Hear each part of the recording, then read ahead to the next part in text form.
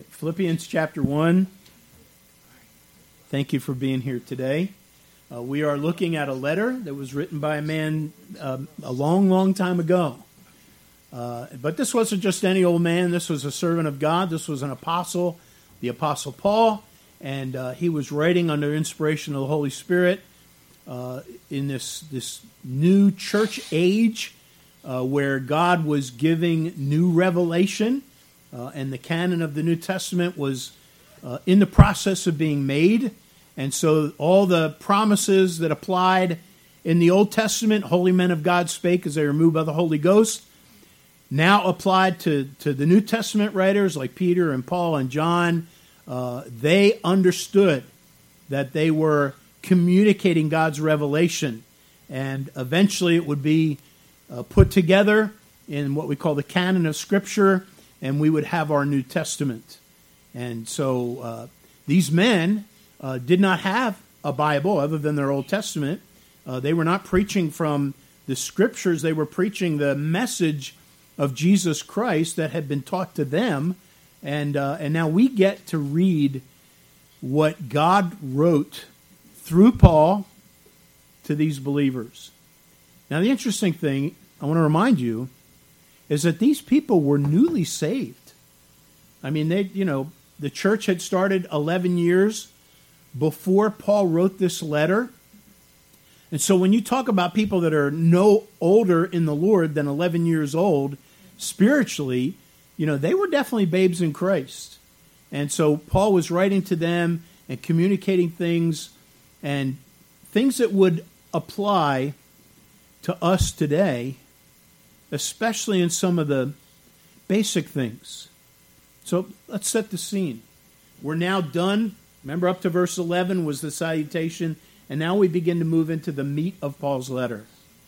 And the first thing he does is he addresses his own circumstances. Now, you may remember me saying that the believers in Philippi, on various occasions, over the next 11 years from when Paul went in there and preached to them and started the church and people got saved, when their church was established, from that time until now, Paul was traveling all over the place preaching the gospel. He'd finish up his second missionary journey, then he'd venture out on his third missionary journey, and as he was doing all this, they were sending him gifts. Now, Paul was a tent maker by trade. And when he was in certain places, he would not accept any offerings from them.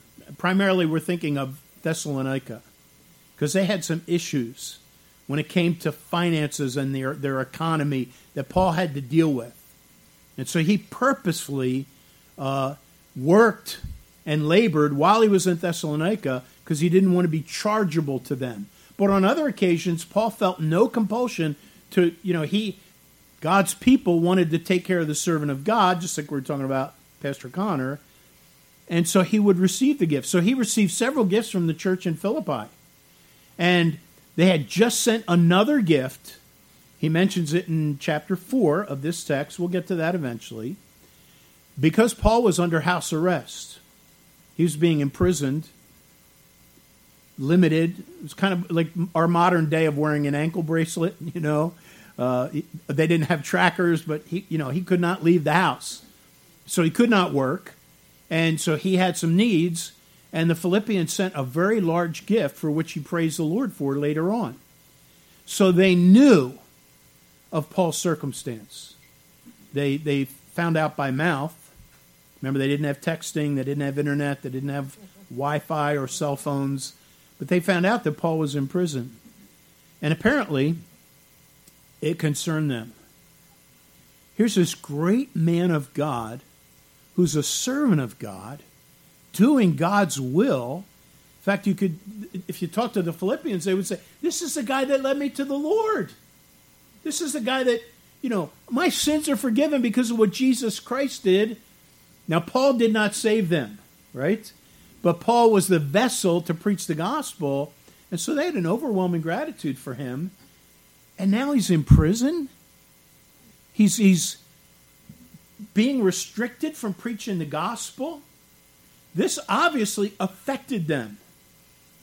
Because in their mind, Paul's serving a good God. He's doing God's work. Why would God allow this man to be put in prison where he can't preach the gospel? And so Paul deals with that. And he gives them a basic lesson in life regarding circumstances. You know, circumstances don't always, quote unquote, go our way, do they? Sometimes circumstances are unfavorable. And we think, okay, in fact, we would say there's something wrong. I mean, is it not unfavorable circumstances where we get people to pray for us? You know? I mean, how many times have you asked, would you please pray for me? Everything's going awesome. Every need is met. I've never been happy. Please, I need your prayer. Usually when we say, pray for me, there's something wrong. There's circumstances that are coming against us. There's things happening that we did not pray for. And they're adverse, unfavorable circumstances. And certainly, a servant of God doing God's bidding by preaching the gospel, being arrested, is not a good thing. And so Paul is going to communicate to them. And so we're going to talk today about unfavorable events. Because if they haven't happened to you yet, they will. And we're all laughing, especially as old people, because we know it happened. Serena, I'm sorry to offend you. I wasn't even referring to you, Serena, you young whippersnapper. So the challenge then is we all have unfavorable things happen, don't we? So what about that? Well, Paul talks about that. And here we're going to look at the outline, verse 12 through 14. First, we're going to look at what I will call random things. And Paul's imprisonment is what we would normally look at as Christians as an unfavorable, look what happened. This is not a good thing. We weren't praying for this. So, we're going to look at random things that can happen to us that are unfavorable. Then we're going to look at the design behind them. Here's what's important. You and I need to realize, just like the Apostle Paul did, God is in charge. And Paul would write to the Romans in Romans chapter 8, remember verse 28? And we know that all things work together for good to them that are called, to them that love God, and to them that are called according to his purpose. That is not a blanket statement that anybody can claim. It's God promises to those that love him and are called according to his purpose. In other words, those that have a relationship with God. God promises. He doesn't promise all things are good. Sometimes people will mistake Romans 8:28. Say, wait, I thought God said only good things were going to happen to me. It doesn't say that. But it does say that God will work all things together for good. So the bad things, at least if you're a child of God, the bad things always have a good design. And that's exactly what Paul saw. And then so we have random things, then we have the design behind them, and then we have the focus maintained. Paul was being an example in how he viewed his own circumstances. And he was encouraging the believers in Philippi. No doubt they were dismayed. Maybe they were perplexed by the things that were happening to Paul. How could God allow this to happen? Wouldn't God protect his servants that are preaching the gospel? And so some of them, no doubt, to this day, Christians often struggle when bad things happen to good people. Quote unquote. That's a phrase that's being used. But may I remind you in that, there really are no good people. In other words, we're all sinners. Correct? So let's jump in and look at verse 12. Random things. Paul says, but I would that you should understand, brethren, that the things which happened unto me have fallen out rather, let's stop right there. the things which happened unto me. Things that come upon us. And obviously the implication is unfavorable things, because of the way this whole sentence is worded, and we're going to look at the ending of it later. He's saying, the things that have happened unto me, and he's implying that these are bad things. I know they're bad things. I know you may be wondering why this is happening to me, but I want you to understand. And then he moves on. But let's stop it right now, because we all have things which happen to us. They seem to be random. They are definitely not things that we would immediately attribute to God. Like I said, who prays that their car's going to break down tomorrow? Who prays that they're going to have an injury or something is going to happen to them? Who prays for that? We don't pray for the bad stuff, do we? No. But yet, bad stuff happens to us because we live in a fallen world. So is it just that, the divine clockmaker, that God started this world, maybe he originally intended it good, but he wound it up and lets it go on its own way, and now we're all up to ourselves. And when bad things happen, there's no God orchestrating anything. That's what some people believe. Paul didn't believe that. Now, Paul knew his imprisonment was not going to be viewed like a blessing to the Philippians. And so he's addressing that. Listen, I know some bad things have happened. I know some of these things that have happened unto me, I know they're not good. And that's the implication of the first part of verse 12. Circumstances. What's going on around you? By the way, that's what circumstances are. The word circumstance comes from a phrase, the same root word for circumference. Think of what circumference is. Circumstances are what's going on around us. That which stands around or surrounds us. It's our surroundings. It's our environment. It's what's happening in your life. And a lot of these things appear to be random. A lot of these things, especially when they are hurtful, painful, we would call them unfortunate sometimes, seem to have no meaning.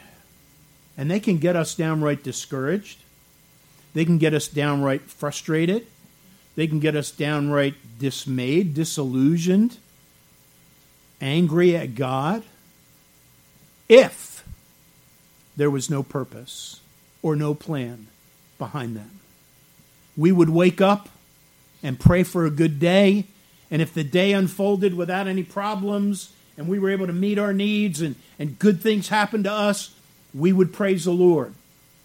But if we woke up one day and things didn't fall our way and we weren't able to make ends meet and things went wrong, we would look right up to God and say, what happened? And I would remind you of a truth that was preached here and that my pastor preached from 2 Corinthians 4. You don't need to turn there, but 2 Corinthians chapter 4 and verse 15, Dr. Griffith would say, and point this out, I love this verse.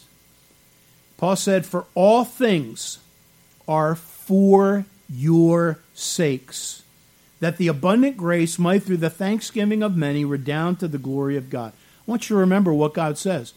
God says, he doesn't say things happen to us. He says things happen for us. All things are for your sake. Do you believe that? Do you believe that there is a divine power, that God Almighty is in control of the affairs of man, especially you? Do you believe that God never moves without perfect purpose or plan when he allows those unfavorable things into your life? Because Paul did. And I know it's true. We don't feel it, but we have to fall back on it. Things do not happen to us.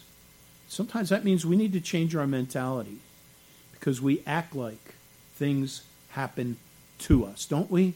Like, oh my goodness, look, why is this happening to me?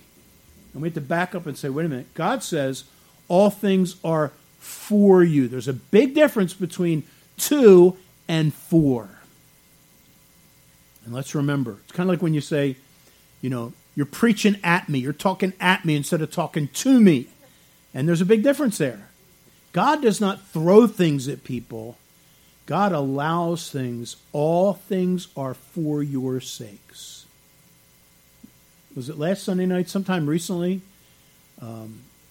We looked at the fact that with Job, that God had a hedge of protection, and God would only allow certain things to happen to him. It was all in his control. He would never allow anything to happen if he didn't have a good intention for it.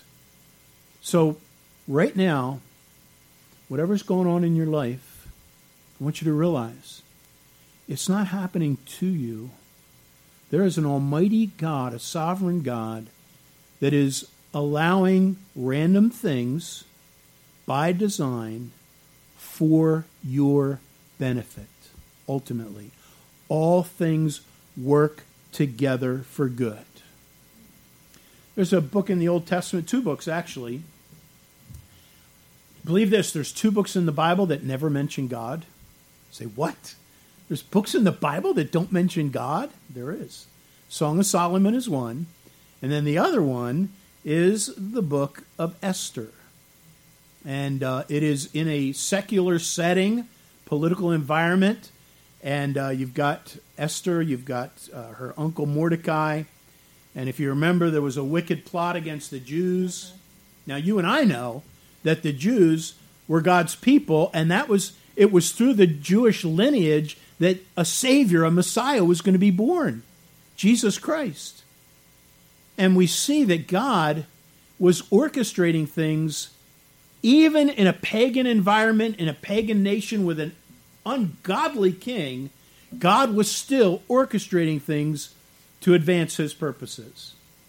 And there was a plot, an evil plot, to do the Jews harm by Haman. You remember Haman?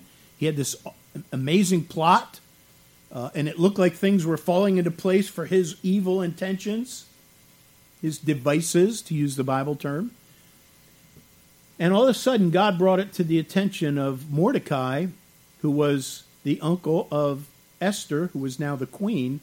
Amazing circumstances, just all seem to be happenstance. In fact, if you look at the book of Esther from a distance, you don't see God anywhere. It's just random events happening. But you know what? God was very much involved in everything. And when God raised up Esther to be the queen, she was the only one that could have intervened and saved the entire Jewish people. And Mordecai knew that. And so when Mordecai made a plea to his niece, he said this. This is in Esther 4:14. He's talking to his niece about her. You need to make an appeal. Somebody's got to speak up about this evil plot, or the Jews are going to die. And here's what he said to Esther. He said, for if thou altogether holdest thy peace at this time, if you don't say anything, then there shall enlargement and deliverance arise to the Jews from another place. He was so convinced that there was a God behind the scenes preserving the Jewish people so that a Messiah could be born. And he's like, Esther, if you don't do it, God's going to raise up someone. And he said, but thou and thy father's house shall be destroyed. And then he made this statement. I love this statement. He said, and who knoweth whether thou art come to the kingdom for such a time as this? What did Mordecai say? Esther, who knows? You may have been born. This whole thing may be because you were meant to deliver the people, the Jews. Who knows? Sometimes that's our response. Who knows what's going to happen? Who knows why this is happening? Who knows why this happened to me? I want to tell you who knows. The God of heaven knows. And he has allowed it. Mordecai was right on target. Who knows whether thou art come to the kingdom for such a time as this? It's like God saying, I know, and I'm causing it to happen. And he'd say the same thing for us. Folks, next time you are dismayed by circumstances that randomly seem to just happen to you, and they're not good, they're not things you pray for, don't forget. Things don't happen to us. things happen for us. And what even the devil or some human being may mean for evil, God means for good. Many, many years ago, long time ago, in a high school, and then there was light. In a high school, far away, about 40 miles down the road, in a junior class, world cultures class, a young girl stood up in the class when the teacher had snuck out, and she made an announcement. It was just a random thing. The teacher snuck out. She said, I got this opportunity. And she made an announcement to all the students in that world cultures class. She said, everybody, I found out that the local spa on Saturday morning is going to open up for a couple hours, and any of us can go for free. She made that little announcement.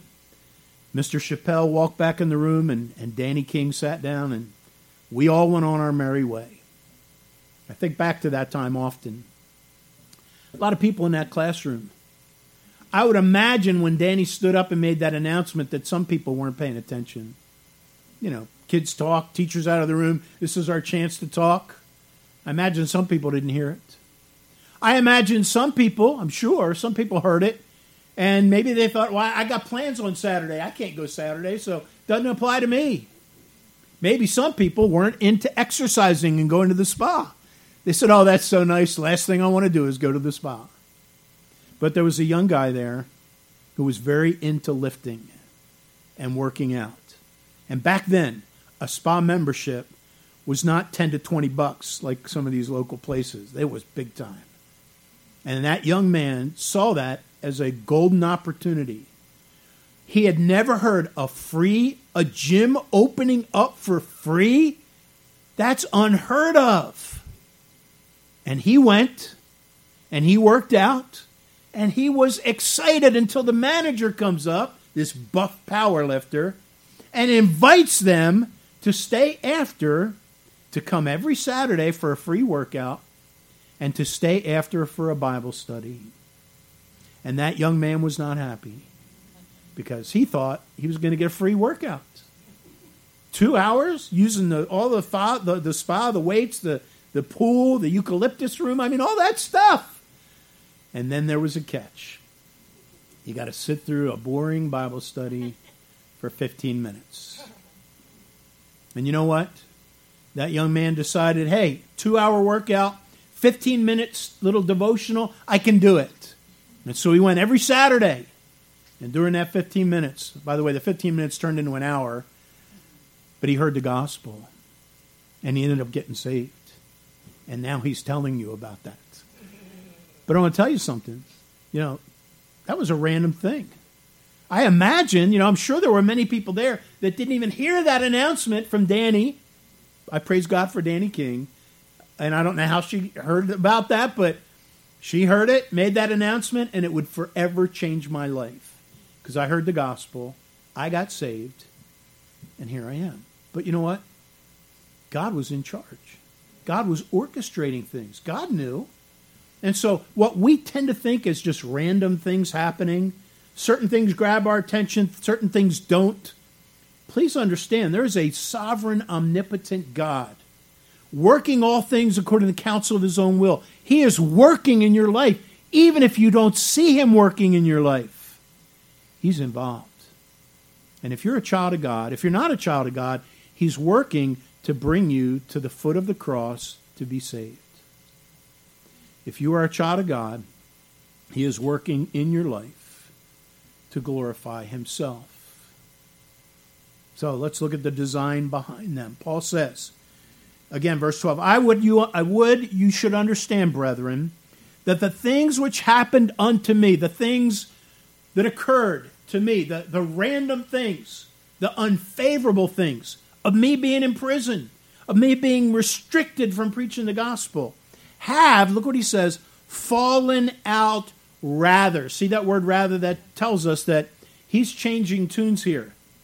He's talking about something very bad, and he's going to tell us how God turned it into something very good. Imprisonment, bad. Imprisonment for not doing anything wrong but preaching the gospel, bad. But you know what? Something good came out of it.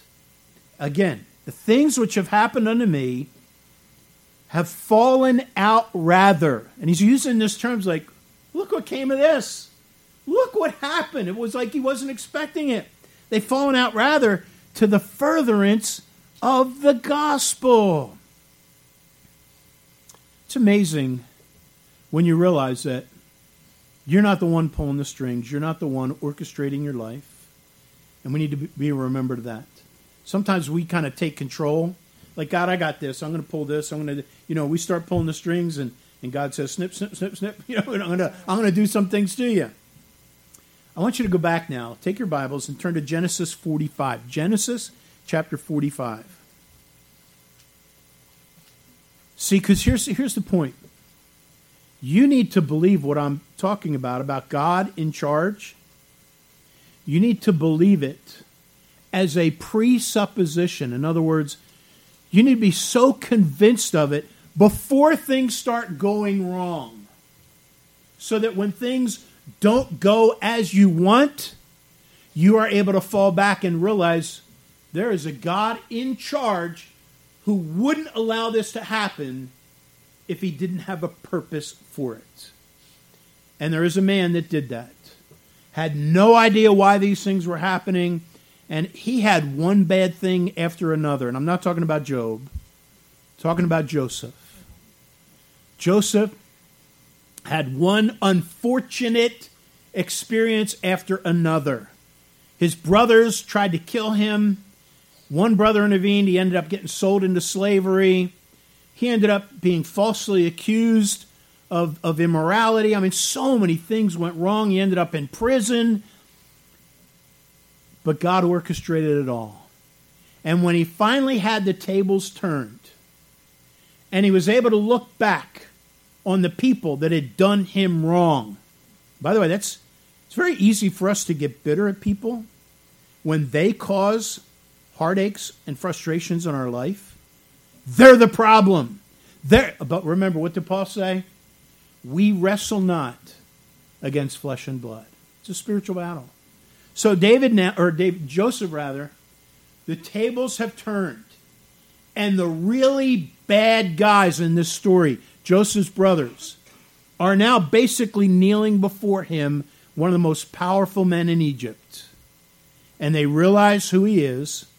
They realize what they've done. And they basically say, in the Hebrew, it means, uh-oh. No, it doesn't mean that in Hebrew. But that's basically what they're saying. And he says, look at now Joseph. This is Joseph sharing with them. He says, you are dead. No, he doesn't say that. Look what he says, verse 6. He says, for these 2 years hath the famine been in the land, and yet there are 5 years in the which there shall be there shall neither be earing nor harvest. Look at verse 7 now. This was his attitude. And God sent me before you to preserve you a posterity in the earth and to save your lives by a great deliverance. So now, verse 8, it was not you that sent me hither, Joseph.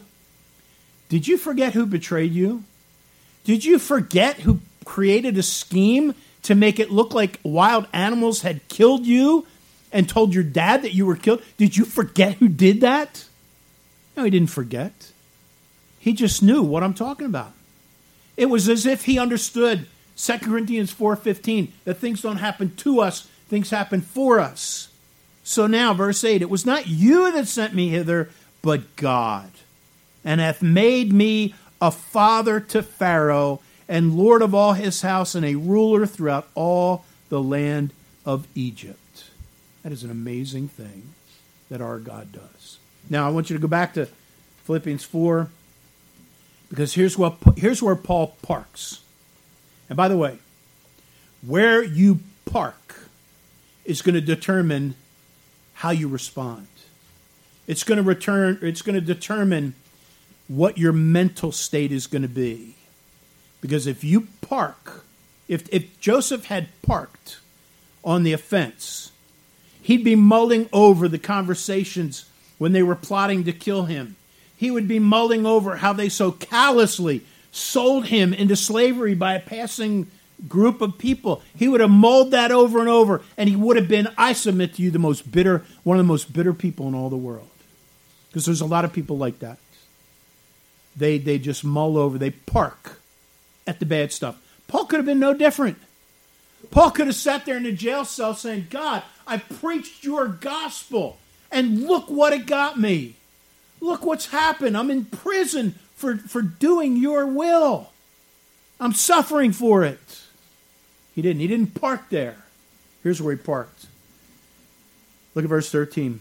Again, verse 12. But I would you should understand, brethren, that the things that happened unto me have fallen out rather unto the furtherance of the gospel, so that by my bonds, his chains, imprisonment in Christ, are manifest in all the palace. The word palace there is a very interesting term, and it's literally the word praetorium, and because of that, and the interpretation of that, he's basically talking not so much about the palace, which in Rome would have been called something different, but he was talking about the activity of the guards.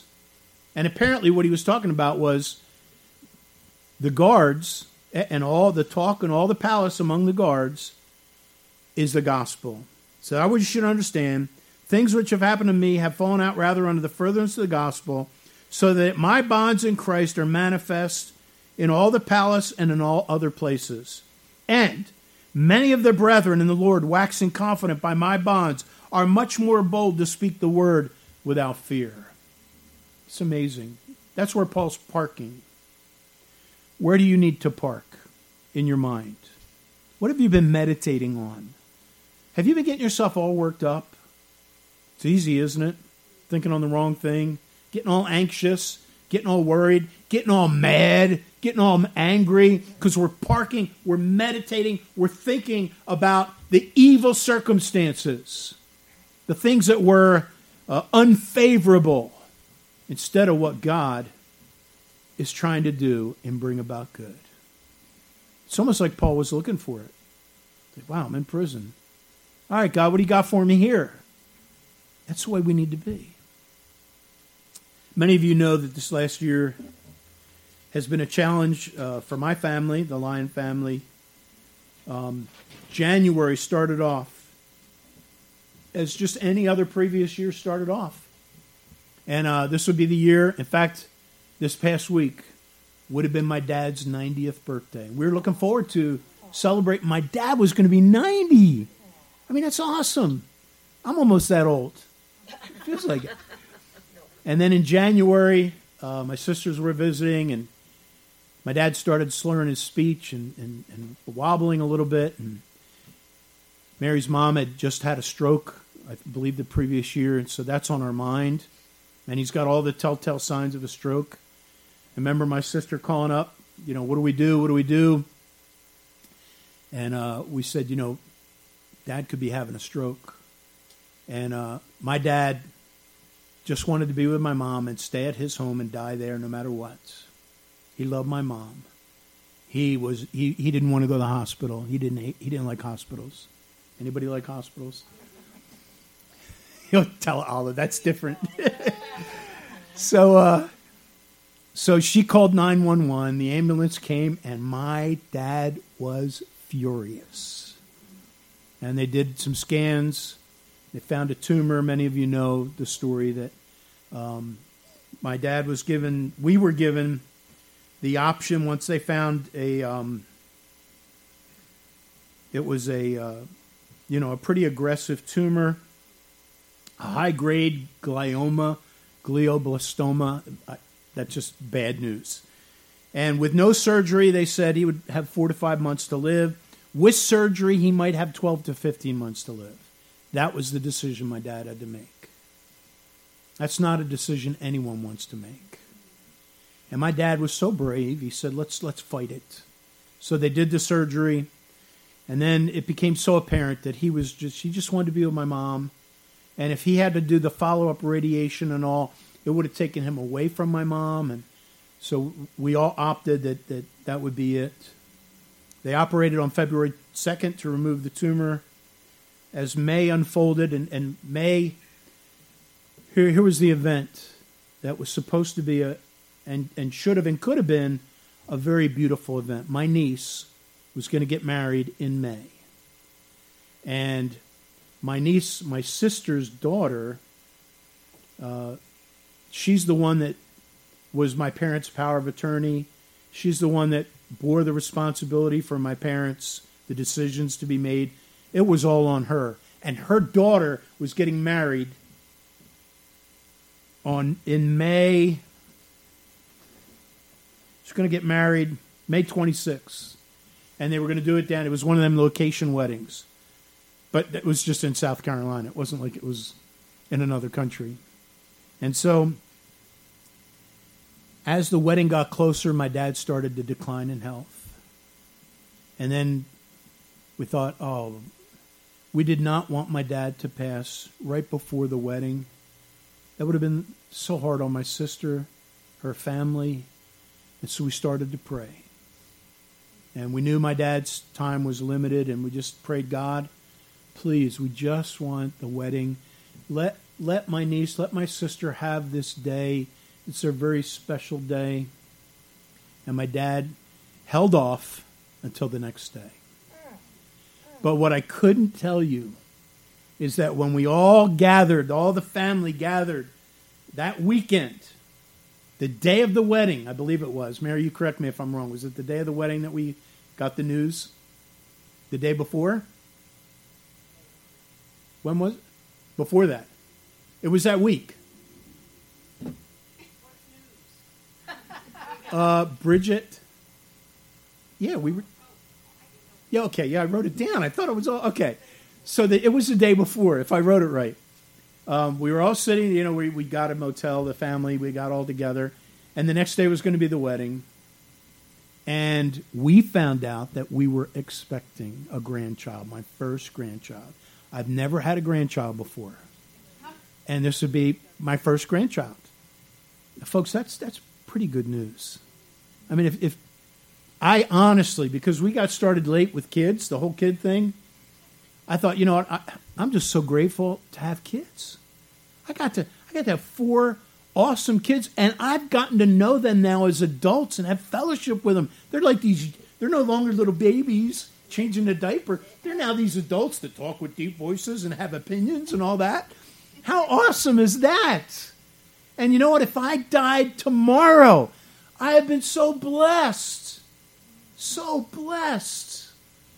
And this wasn't even on my radar that I was going to get to experience being a grandfather. But then my daughter was so mean. She said, "You cannot tell anyone." What? I wanted to post it on Facebook. I wanted the whole world to know.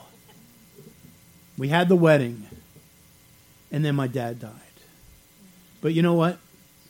And it was a hard time. And then my mom would pass 6 weeks later, and she was in relatively good health. But I knew there was this news underneath that though I lost my dad, we were going to be seeing a little grandchild born into the world. And I want to tell you, that was God. That was God, so God. But I couldn't tell anyone. I could not tell anyone for months. But I knew. And every time I think about my dad passing, I thought, but you know what? God is blessing us with another life. And by the way, it's going to be a boy. Pretty cool, huh? It's amazing. But I've come to realize that, God's in charge.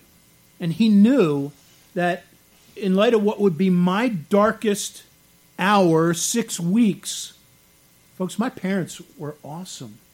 My parents were married for 68 years, and they loved one another to pieces.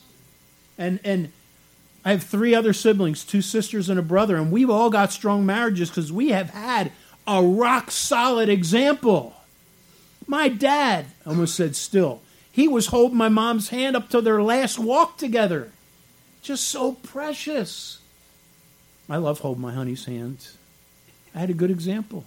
Man, I hope you're holding your honey's hand. But you know what? I know that there is a good God behind the scenes working things together so that things do not happen to me. Things happen for me.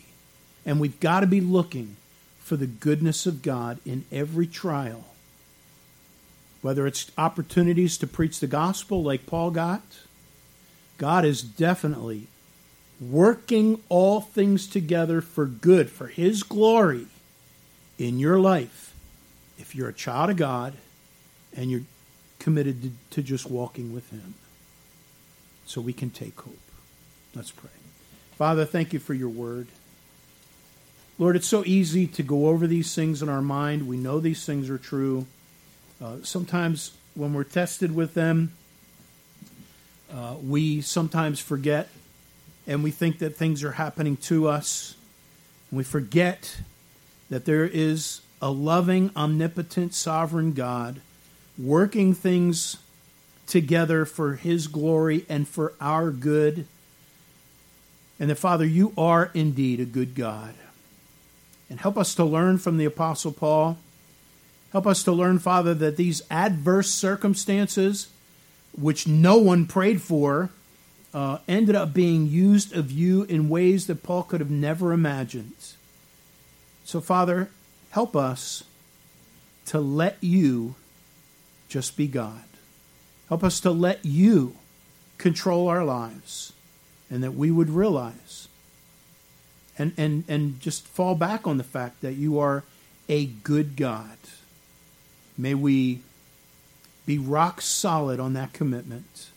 We pray in Jesus' precious name. Amen.